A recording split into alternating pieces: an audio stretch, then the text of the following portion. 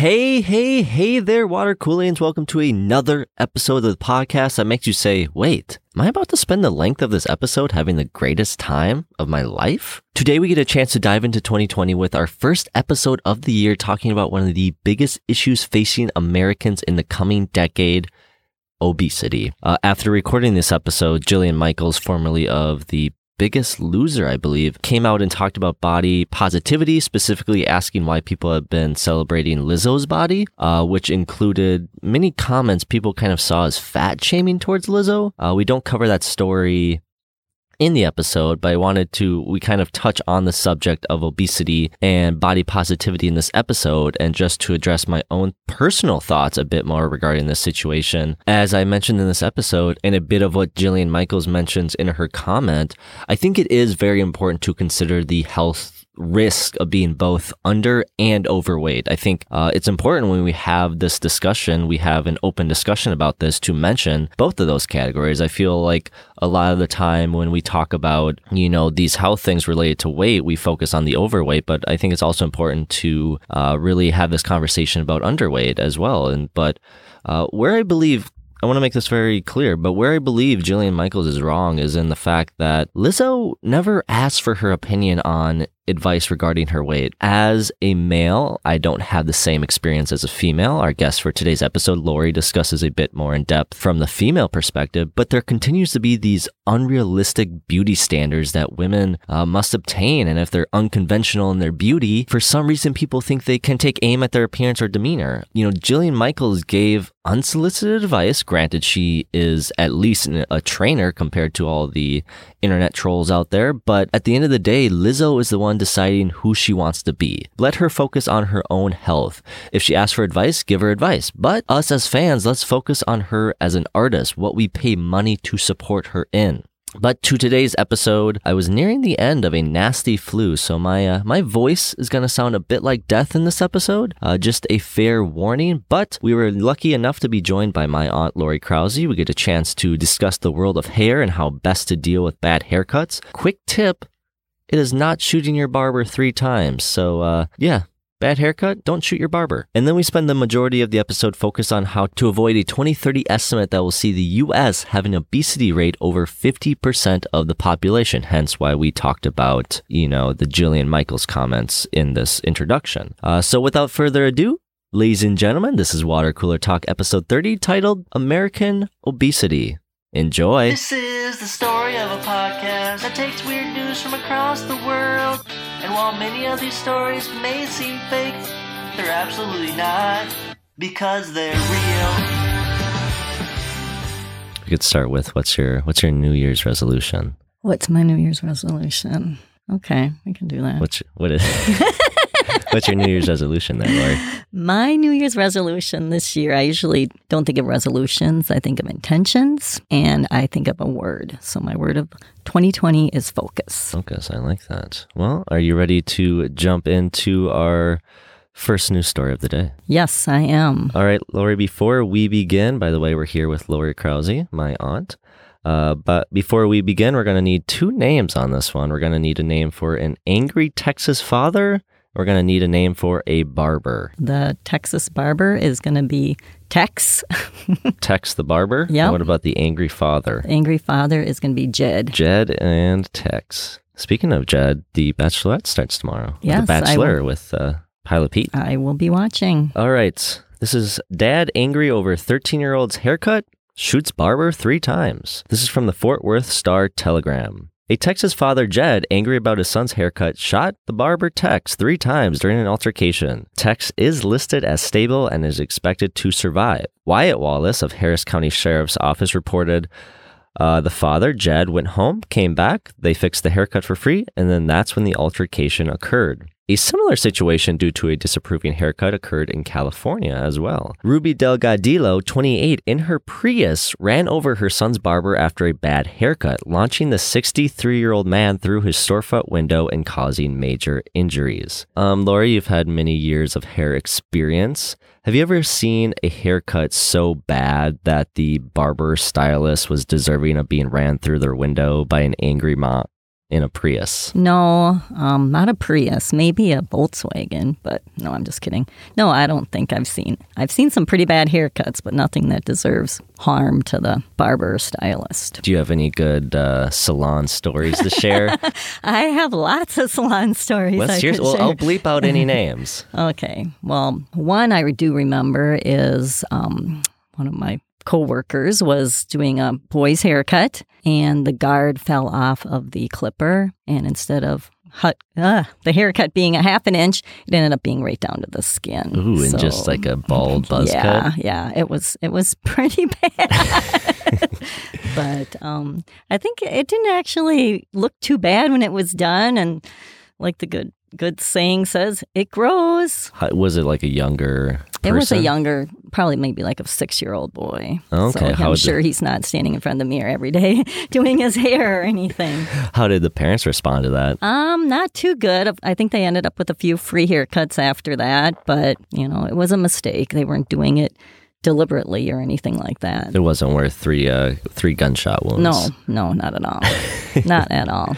Like working in the industry, like why do people put so much importance on their hair to the fact that we can run over people? Have the feel? I mean, obviously, like this Ruby and Jed, obviously they have more issues outside of just the bad haircut, but that's just the thing that kind of makes them lose their cool. But like, why do people put so much importance on hair? Well, I think it's all part of your self-esteem. I know when my hair looks good, I feel better. And days it doesn't look good, it's almost like you need to apologize. Like, my hair looks bad today. And it's a lot. And everybody's doing selfies. And what's in a selfie? Your hair. So it's always being looked at. It's always being talked about. If you want to have a quick conversation starter, just bring up a new hair product that you're using. Everyone turns their head and says, "Oh, really? What's that all about?" So there's definitely a lot of interest, and it can make you feel great, a good haircut, and it can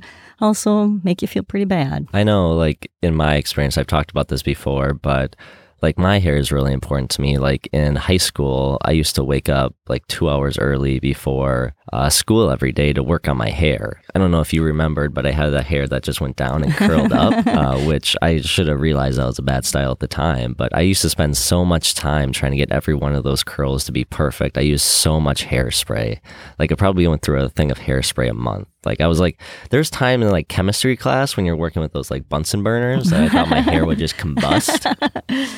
But yeah, like I think that's a good point. It's like if you're having a good hair day, you're having a good day. If you're not having a good hair day, you're not having a good day. Like we just talked about prior to recording, is like I've been thinking about dyeing my hair blonde to look like a cool guy. Just to give it, but just like it gives you a whole new look, like, Well, yeah, your hair, you can express yourself through your hair. And now with all the different colors and cuts and straightening, curling, I mean, there's so many different variables that you can do to change your hair and your appearance. Yeah, it's the one thing, the biggest thing that you can drastically change to completely change who you are. I mean, obviously you can change like your clothes, but outside of getting plastic surgery, it's the biggest thing you can change about yourself. We talked about kind of that story you had mentioned in your previous salon, but like what's the preferred way as, a stylist for a customer to approach their stylist barber about a potentially bad style or haircut? I think the whole key to it all is communication on both ends. It's not just the stylist communicating, it's also the client communicating what they want done. I know a lot of times people will say, just cut off the bad ends. Well, if I look at the bad ends, it might be 3 inches, and they only want a 1/4 inch cut. So you might need to pull out a comb that has the measurements on there and show them instead of just going and cutting it. Because if you cut the 3 inches off, the bad ends,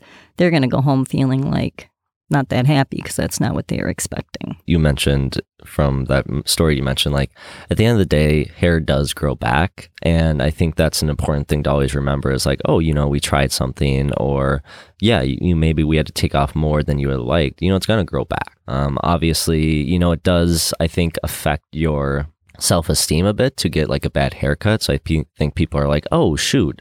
Now I kind of feel bad about myself that I went and got this haircut. But yeah, I think communication is such a vital part of like every aspect of life, but especially in something that can provide you so much joy or sadness if you have a horrible haircut. That's true. And I prefer when clients bring pictures in, because then we're both looking at the same thing and can discuss the same thing. Because if you each would draw a particular item, you draw something different. But at least if you have a picture, you're both looking at the same exact thing. Like, that's the thing that changed my life, is when Aaron Paul became famous, and I could just be like taking his haircuts and be like, I like that haircut looks good on him, so it obviously must look good on me. Not all pictures are doable, but that's what your stylist's job is to do too. It's to discuss, hey, this person has really, really thick hair, and you could use products to get some thickness, but the end result is not going to be exactly as that photo. Yeah, have you ever had someone who brought in a photo and it's like, I just can't, you don't have the right situation for this? Yeah. I have. And have they been just like so headstrong, but you're like, what do you do in that situation?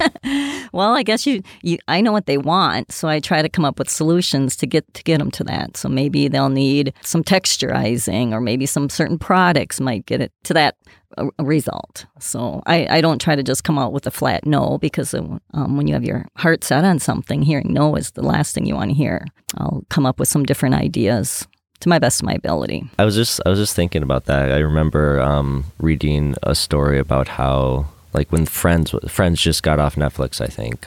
By the way, if anyone didn't know that. But I remember when the Jennifer Aniston haircut was super popular, and people would bring this in expecting to look like Jennifer Aniston.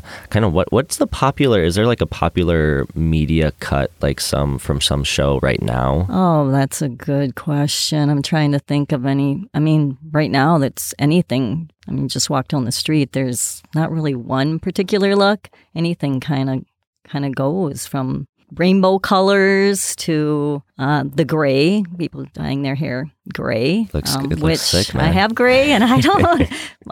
But it's what everybody wants, or whatever anybody wants for themselves. So I guess I haven't seen any particular. I think that Rachel cut was probably a phenomenon. Like, I just don't think we have media like that anymore. That like everyone's watching the same thing. Exactly. I'm sorry, maybe like, Game of Thrones and people wanting like white hair or something. And then real quick, I feel like we've been putting it back and forth, and maybe people probably know, but what's the difference between a barber and a stylist? Just to kind of get that clear to everyone that's listening. Barbers used to just specialize in men's hair, but now there are barbers that do women's too, and stylists are more men and women's hair, more the styling, not just the cutting. I guess in my mind, I used to think of a barber as where your dad and all the guys went. So a stylist is more where the rest of the family went. I get that, yeah. What is it about the haircut experience, the one-on-one with your barber stylist, that makes a client tend to be so gossipy?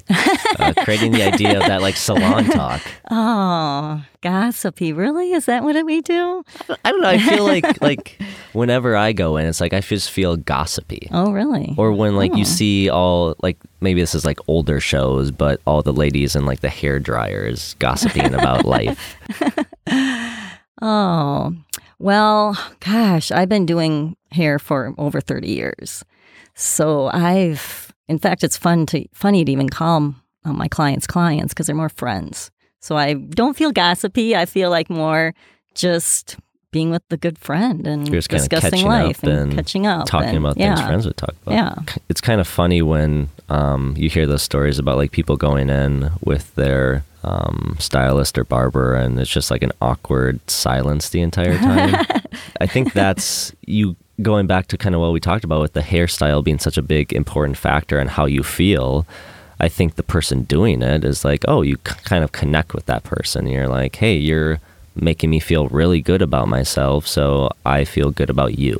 And there's that like trust level there. Definitely. Trust is a very, very key part of the whole experience on both sides. And I trust too. I want my clients to tell me and communicate to me if they're not happy or if I didn't do something quite the way they didn't want to, because you're always trying to build relationships, and sometimes people don't come back and I don't know why, or is it something I did or didn't do? And it'd be really nice for a stylist to learn and to grow if people would give feedback. But I know that's a really touchy ground for a lot of people to do. You feel like they'll hurt your feelings, but yet I'd rather see it as a growing experience. That's a good point, because it's like oh, this Ruby or Jed. I mean, they could have just communicated. They could have been next time, hey, we're going to fix it. But instead, they decided to shoot their barber and run him over with a Prius. Every stylist I know would be happy to fix an issue or a problem. Well, yeah, and it's a skill. It's like you can only get better by learning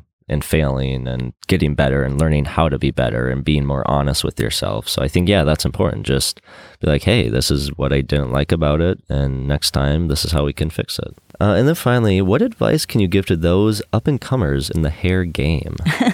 Up-and-comers, who would that be? Just like new people who want to be stylists. I mean, you've been doing it for 30 years. You have a well of wealth?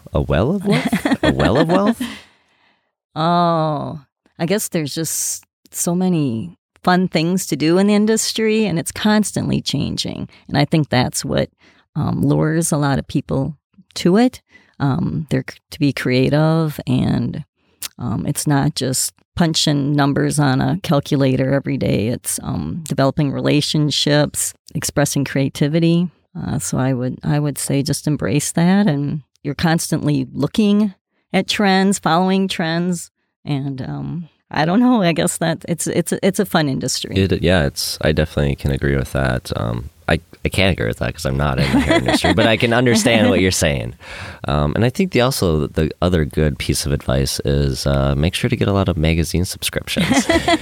Yeah. You do. I would like to welcome to the show business owner, fitness enthusiast, and all-around fun gal, Lori Krause. Lori, welcome to the show. Thanks, Adam. You had a very special invite, actually the first formal invite in the history of the show. How do you feel now that we're one story deep into your first podcast experience? How do you feel? I'm feeling good. I'm very excited and honored to be here and to get the first official invite. Not to say that I wasn't waiting for quite some time for the invite. Well, I wanted to make it special, and I think it was a very special thing. It was very special. If you want to share it, you can. You can keep it to ourselves if you want. I can share parts of it. Yeah, go ahead. Adam surprised me with a gift at Christmas and a case of very wonderful bath bombs. Well, for a little background, you always host Christmas Eve. Yes. Call it Lori's Eve. Lori's and Eve. Also cookie decorating. We do cookie decorating, and you put in a lot of work with this thing. It's like we all very much enjoy it. It's the one holiday I'm most excited for, outside of my birthday, of course. Of course. But we just kind of wanted to say thank you for all like the work you've done. But anyways, for the past 2 years, we've kind of had this ball, and it's had these gifts in it. We go around and we play this game, and there's like bath bombs in there. And at the end of this game, you kind of can roll dice, you can steal presents, and Lori would always steal the bath bombs just to an excessive amount. So I ended up, I wanted to give you a gift kind of saying thank you for putting this all together. And it was, some bath bombs. First of all, Adam, there's no excessive amount of bath bombs. But in that, I also gave you a little scroll inviting you to the show. And that's on video somewhere. That is, yes. And there was a lot of words.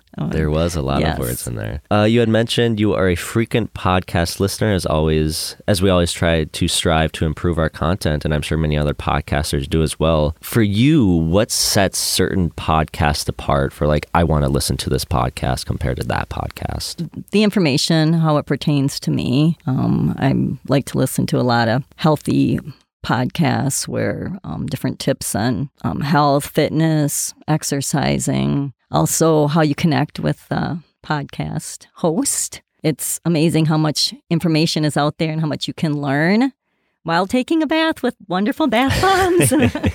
So I really enjoy podcasts. So I was honored to be asked to be on Water Cooler Talk. Oh, we love to hear it. We're now in 2020 is upon us. Last year, we brought your son on the show for our New Year's episode.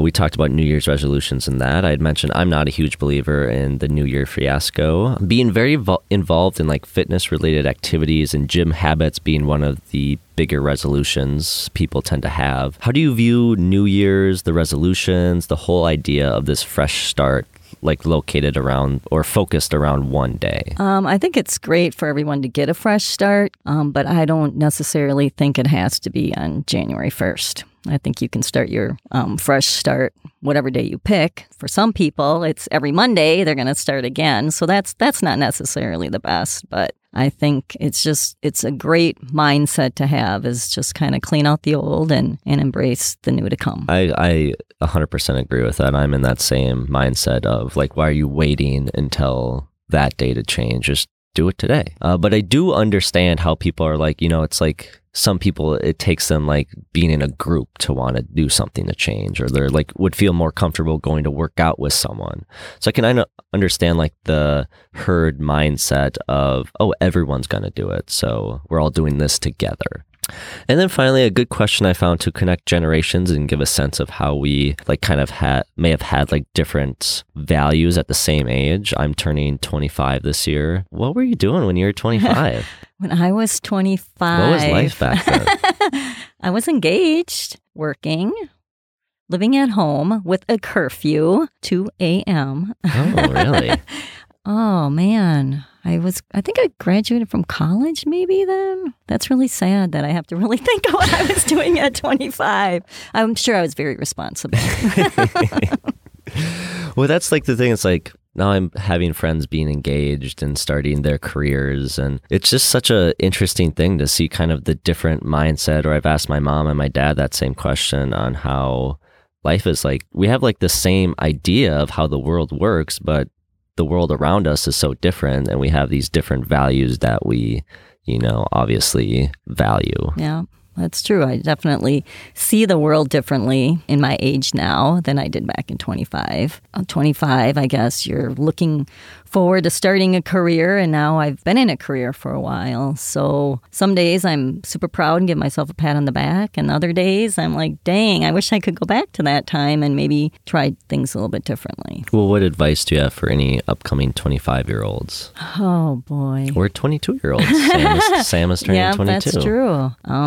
I think this generation is so lucky because there's so much more information at your fingertips, which also can be overwhelming. But there's so many more ways to research and to try things, and people are just so open of sharing information, I think. Or at least it's more easy to obtain information than it was when I was younger. Yeah, I think for me, the biggest thing that I want to say to everyone is just kind of slow down a bit. Really think before you decide to do something. Obviously, there needs to be that, like, you need to trust your gut, but also, sometimes you just need to kind of think through a situation and really get a good understanding of your next step. I think that's very good advice. And by the way, just to make it clear to everyone listening, Sam, who was our last year's episode for New Year's, that is your son. Yes. I just want to make that very clear.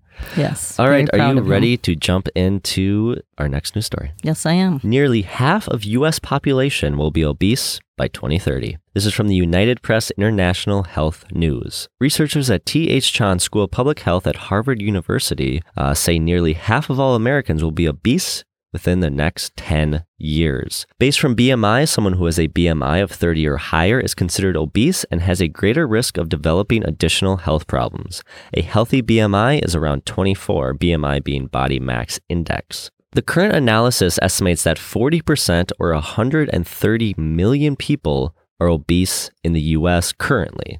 That is more than the entire population of the states of California, Texas, Florida, New York, and Pennsylvania combined. The analysis used BMI data from more than 6.2 million adults who participated in the U.S. Centers for Disease Control and Prevention's Behavioral Risk Factor Surveillance System survey, which took place between 1993 and 2016. The findings also predicted that severe obesity, a BMI above 35, will be the most common BMI category for women, non-Hispanic Black adults, and those with annual incomes below $50,000. Lori, what do you believe is the cause, or what do you believe is causing the increase in obesity in the U.S.? I think there's many factors that's the cause of this. Number one, portion size. What we think in our mind is the right portion. And I know at one point I actually was weighing all my food, and it was very surprising for me to see what I pictured in my mind was the right serving size, really, once you put it on a scale, was quite different. I also think that inactivity is a big cause of it. And I understand people are busier than ever. Parents are busier than ever. Kids are busy. But to get outside and play isn't the same as it used to be when I was young. Yeah, and as far as like portion control, I know people from, obviously from Europe, our audience is from Europe. Yeah, when they talk about U.S. portions, they're like, holy shit, this is like a lot of food. You guys are eating a lot of food. And I can understand this obesity. Probably heard the title of this story and they're like, that makes sense. And I think, as far as like why we eat so much, I feel like our just food isn't as nutrient. And there's just everything we eat, we're eating a lot more like saturated fats and sugars and stuff of that nature. It's not filling us the way it should be filling us, whereas we should be eating a lot more, if we ate a lot more cleaner and introduce like a lot more water into our diet, we can kind of balance out those portions. But I also like what you said kind of about inactivity as well. It's like we've come to this, like there's this fear, like right now people are talking about World War III with Iran and stuff like that. There's this fear mongering by kind of the media a lot of the times, and parents are afraid to let their kids go out because they think something bad's going to happen to them. So yeah, they don't have that option to run around or play on their bikes or play sports or play cool stuff in the house or do whatever it may be. And they end up sitting inside watching TV because to the parents that feels safer, and they're kind of inevitably, is that a word? Inadvertently? Yes, there it is. We get to it eventually. Hurting their kids by trying to protect them. But there's so much out there for kids to do. And I mean, as much as everyone puts down social media, there's plenty of different things, exercise programs for both kids and adults that they can do right in their home. And I know kids are pretty good with their tablets and phones that they could look it up, and even just being active for 20 minutes. Yeah, it makes a huge difference. And being a lunch lady, there's obviously most kids are getting there. When we talk about like obesity, a lot of this is kids becoming obese and then turning into adults that become obese and then their kids coming obese. Like, what are schools doing to really fight this issue? I think parents would probably be surprised how many healthy options there are for children at school. Not just French fries and hot dogs. We do serve a lot of healthy options, and a lot of the kids are really happy with the options we have and are willing to try different things. It's tough when people label it as junk food or school lunches are bad, and that's really hard to overcome. So I think it would help at home if parents talked about school lunches as more healthy and maybe go over the menus and look and see what we're serving. It creates such a different human to have a healthy diet. Like, I'm someone who I struggled last year with lactose intolerance and gluten sensitivity. And I was always like really just low energy and, cloudy mind. And like I was struggling to be, productive. And then I changed my diet. I got on a healthy diet and it was like a 180 turn. It was like I had more energy. I felt like doing more stuff. I felt like me. So I think that's a very important thing for parents to really sit down, even look at their own diet and be like, hey, how can we eat more healthier? How can we live more healthier and have the benefits of that? Because if you're getting to the point where you're at that obesity level, like you're having more health concerns. That's the scary part of it all. It's hard to make changes, and change is scary, but the outlook of obesity, that's even scarier yet. I guess to be as healthy as you can and try to make the right food choices, although I know it's hard and it does take work, but the benefit outweighs all of that. It is, and I think that's what people don't realize. Because when you really look down at it, it's like, oh, to eat healthy, I have to go grocery shopping every week and I have to cook all the food myself, or I have to buy like a meal plan that's probably, a little more expensive, where I can just go to McDonald's real quick. Like, I just worked 40-hour week. I just want something real quick. And I think people get into some people kind of get into that routine of, well, they're very stressed out at work. So they bring that stress into their home life. And then they're like, I don't want to eat clean. I just want something quick. I don't have to worry about stressed about eating healthy and trying to cook and trying to go shopping. And we get into that like bad habit of going out and doing, fast food every other day. Over time, you're kind of fucked at the end when you're, have high cholesterol, high blood pressure, and you're dying an early death because you couldn't find that balance. I think if families also maybe let each kid choose a meal that they want and go shopping for it. And I know it's the time constraints again, but let the kids have involvement in it, because as a parent, if you involve your kids, you're going to take more involvement. And what a great way to all be on the same page as far as eating healthy and family time too. And for all the white people out there, there's more spices than just salt and pepper. So, I mean, just like coming up with like more creative ways to serve like healthy foods that taste good. And then is it possible we're in this like body positivity movement? Is it possible to be accepting of all body types while still pushing a healthy lifestyle? Or do we need to move away from the idea of body positivity? Oh boy, that's a really good question. I work out at a gym at least six days a week, and I see all body shapes. I just think the judging of body types is not good. I think it's hard though, because that's what our society does. It judges everything, but you can't judge a book by the cover. I think that's a very good way to put it. And, at least just for my personal opinion, like, if you're comfortable where you're at and you're healthy, I think that's the healthy. I think thing. is the key. Like the key if point you're to it. underweight, if you're overweight, and you're not healthy and you're hurting yourself, then that's a problem. I'm not going to say I can accept your body. You're putting yourself at danger, and that's just not healthy. I can't just say, oh yeah, I'm okay with you hurting yourself. I think, if people kind of looked at it as that instead, like you're hurting yourself because you're putting yourself in these unhealthy practices, people would be like, you know what?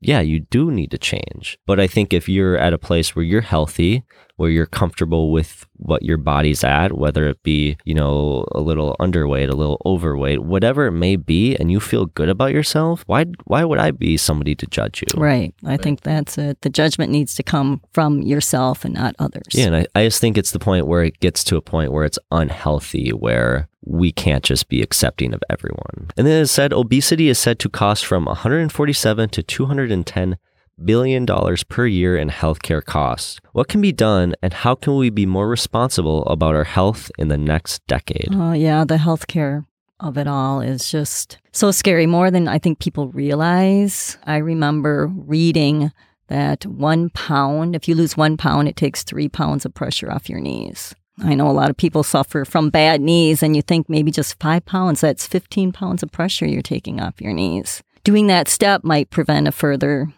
knee surgery down the road or an injury. So, yeah, I don't have any answers on how to fix the whole healthcare crisis, but a lot of it is because of our nutrition choices. And I think it's, wanting to realize that, because like as a young guy right now, I'm like, oh, I can do anything. I can recover from injuries a lot quicker.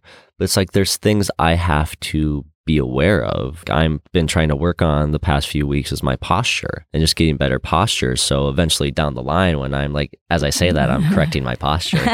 But like down the line, I want to be able to have like a healthy spine, healthy shoulders, and posture is such a big part of that, or posture is such a big part of speaking and being able to, bring air from your diaphragm. So working on that and realizing that there is consequences for what I'm doing now. I think like a good example, like I've heard, is like it's your teeth, If you don't take care of your teeth now, you're going to be some gummy old person later in life. So that's like the same with health. It's like, take care of yourself now, while you have the option, while you're not bedridden or injured, and it's going to help later down the line. Like, we both know Schultze. She got to a very old age in her life. She was a very healthy woman her whole life, and because of that, she lived a very healthy elder life. So I think it's very important that you kind of take care of yourself now. Take the time. I mean, it's the new year. I know, right? Yeah, we're not too much into that, but maybe this is your opportunity to say,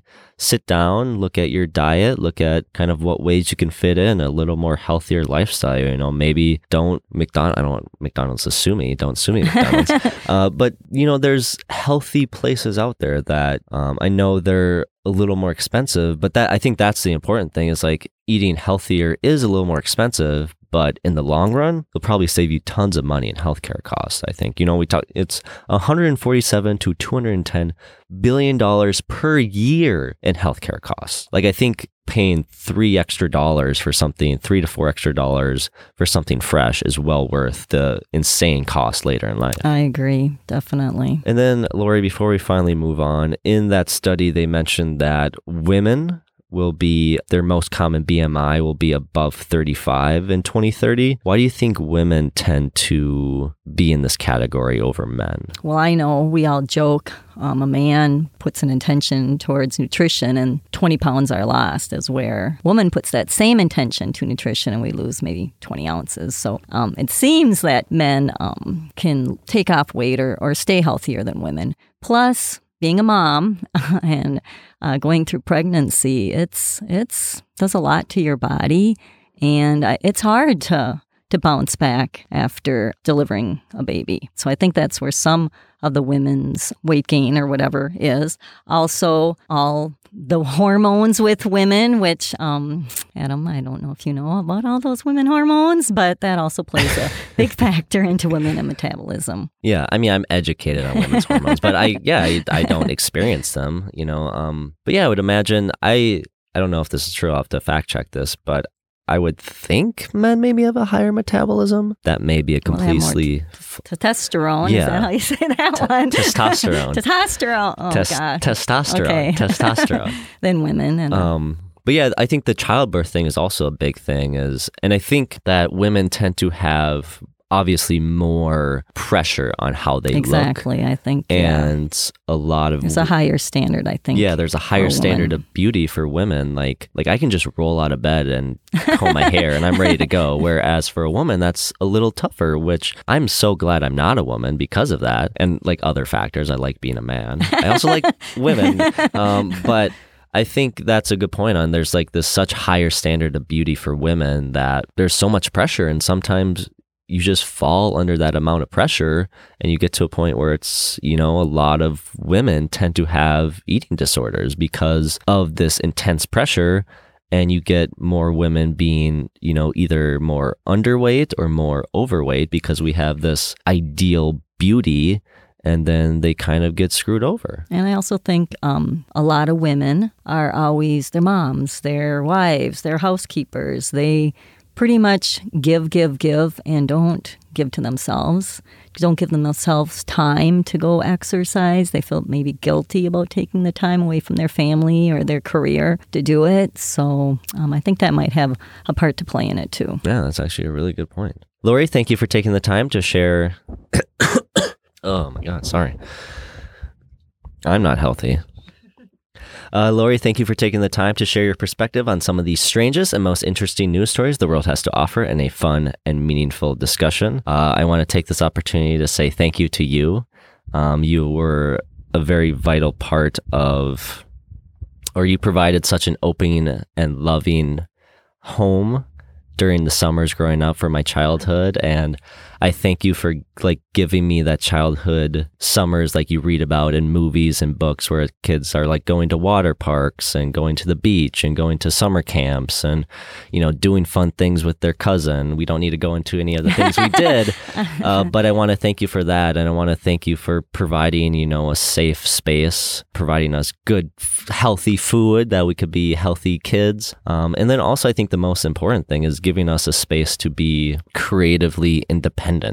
One of the favorite things I liked about, the summers at your house was going to the library and getting all those, reading comic books and reading storybooks. And for something for me, a book is such an escapism to go to this fantasy land and just be able to be, happy. And I think that started with going to the library with you and you bringing us to the library and just giving us the creative, me and Sam, the creative freedom to kind of be ourselves or giving us a space to be ourselves. And I very much appreciate that from all the fun games we did. Once again, we don't need to go into any details But of the Adam, things. I need to. All right, feel the need. I'll let you share any story. Just one story. Oh, just one story? But I just want to say thank you for providing appreciate us that, a safe space. And, I might have not have realized how important it was back then, but I do now, and was such a vital part of establishing who I am and what I do. So thank you. Well, I appreciate that. And it was awesome having Sam grow up with you and Josh around. I know I used to bring you to those little camps where you would be pirates and everything. And then you and Sam would make lists of what you wanted to do in the summer. And you only get one story, so choose wisely. And that was just so fun. That was kids, what I think being kids. And the best story was the pet shop. They had all my Beanie Babies lined up, Sam and Adam did, and they did not speak, they just barked. And we were very young, by the way. This was not yesterday. And I remember my clients saying, I didn't know you got a dog. And I said, I didn't. That's just Sam and Adam playing pet shop today. The next day they would play restaurant, and it was great. And I'm happy that you had good memories of growing up, and I was a part of it. Thank you for providing that. And as always, thank you to all my listeners for listening to another episode of Water Cooler Talk, the only such podcast on the internet hosted by myself and guest hosted today by my Aunt Lori, where we take the strangest and most interesting real-life news stories from around the world and just try and have a good old conversation about some of the ideas discussed in those bizarre news stories. Once again, if you would like to reach out to the show with a strange local news story, or if you just want to share some of your own comments, you can do so at watercoolertalkpod@gmail.com. Lori, it is tradition around here for the guests to close out the show any way they feel fit. So I will give the floor to you. Well, I was going to sing, but that doesn't go over too well. So I just want to thank you for inviting me in such a personal, meaningful way. And I'm just in awe of what you do. Thank you. I will admit, before I came here, I didn't know how intense this is and what a great job you're doing. And I'm very, very, very proud of you. I don't want to put off the idea that's intense. Well, not intense, but involved. Can I change it to involved? It's very involved. I think that's a Yes. good way. But I've been getting better at understanding the guest side of it. I've been doing this for 7 years now. And I've become comfortable in this aspect. And I understand it's not a comfortable thing, or it's not a common thing to be comfortable, and it takes a lot. I talked about this before. It's I'm very thankful that the guests want to come in and have this conversation and kind of can step a little bit out of their comfort zone, and that really means a lot to me that people are continually wanting to do that. But I do understand that for people that haven't been doing this for 7 years, it's a big mountain to climb. So I appreciate, it takes a lot of guts to come here. And Well, I can see your comfort and I admire it. I talk all day long. I talk from 6 a.m. to 9 p.m. So I thought, water cooler talk. I can talk. I do it all day. But it's a lot more involved than I thought. And I'd like to think I appreciate your guidance. try my best to create as comfortable atmosphere as possible, compared to other shows. But yeah, it's still, you're getting over that hump of, like we talked about, we can have a conversation, just me and you, but once you get the mics involved, It's a whole different story. And so I guess you're going to understand that. Have me back on again. I'll just have hidden mics around. Exactly. All right. Well, Lori, thank you very much for coming in today. And we will see you guys in, who knows? I don't know. I don't want to keep putting out dates and then not hitting them. So we'll see you next episode when the next episode comes out. All right. Peace. Peace. This is the story of a podcast that takes weird news from across the world. And while many of these stories may seem fake, they're absolutely not, because they're real. Hey, baby.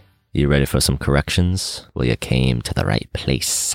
Today's episode, generally free of corrections, a solid start to the new year. Let's jump right into it. In story 2, I had mentioned that children tend to be leading the charge in obesity. To expand on that statement a bit more, according to the CDC, who also ran the study we discussed in this episode, 18.5% of children between the age of 12 to 19 will end up obese, with Hispanics and non-Hispanic blacks having a higher majority. In my response to my claim of men having a higher metabolism, it is true. Men are built to burn fat much more easily because of a higher amount of lean muscle mass and a naturally higher metabolic rate. And then finally, for today's corrections, we had mentioned the ideas around body positivity towards women. I even added on to the intro with the Jillian Michaels Lizzo controversy. But I wanted to point out that the National Eating Disorder Association indicates that it's about a 10-to-1 ratio of women to men that have some sort of eating disorder. As I talk about in the intro in the episode, I can only share my perspective as a man, and being a male and supporting men's health. The stats also mention that men tend to underreport an eating disorder because of being ashamed of suffering from something thought only to impact women, with many men trying to pass off dangerous eating disorders as trying to quote unquote stay in shape with using exercise and excessive dieting. As we talk about a lot on the show, we talked about it a lot on our male vulnerability episode. It is okay to be vulnerable. Most eating disorders last anywhere from 1 to 15 years. This is not something you need to fight alone or try and bottle up. Find support. People are out there to help. All right, Water Coolians, that's another Correction Corner. Thank you for taking the time out of your day to listen to another episode of Water Cooler Talk. And as always, that's your corrections. That's your episode. So get out of here. This is the story of a podcast that takes weird news from across the world. And while many of these stories may seem fake, they're absolutely not, because they're real.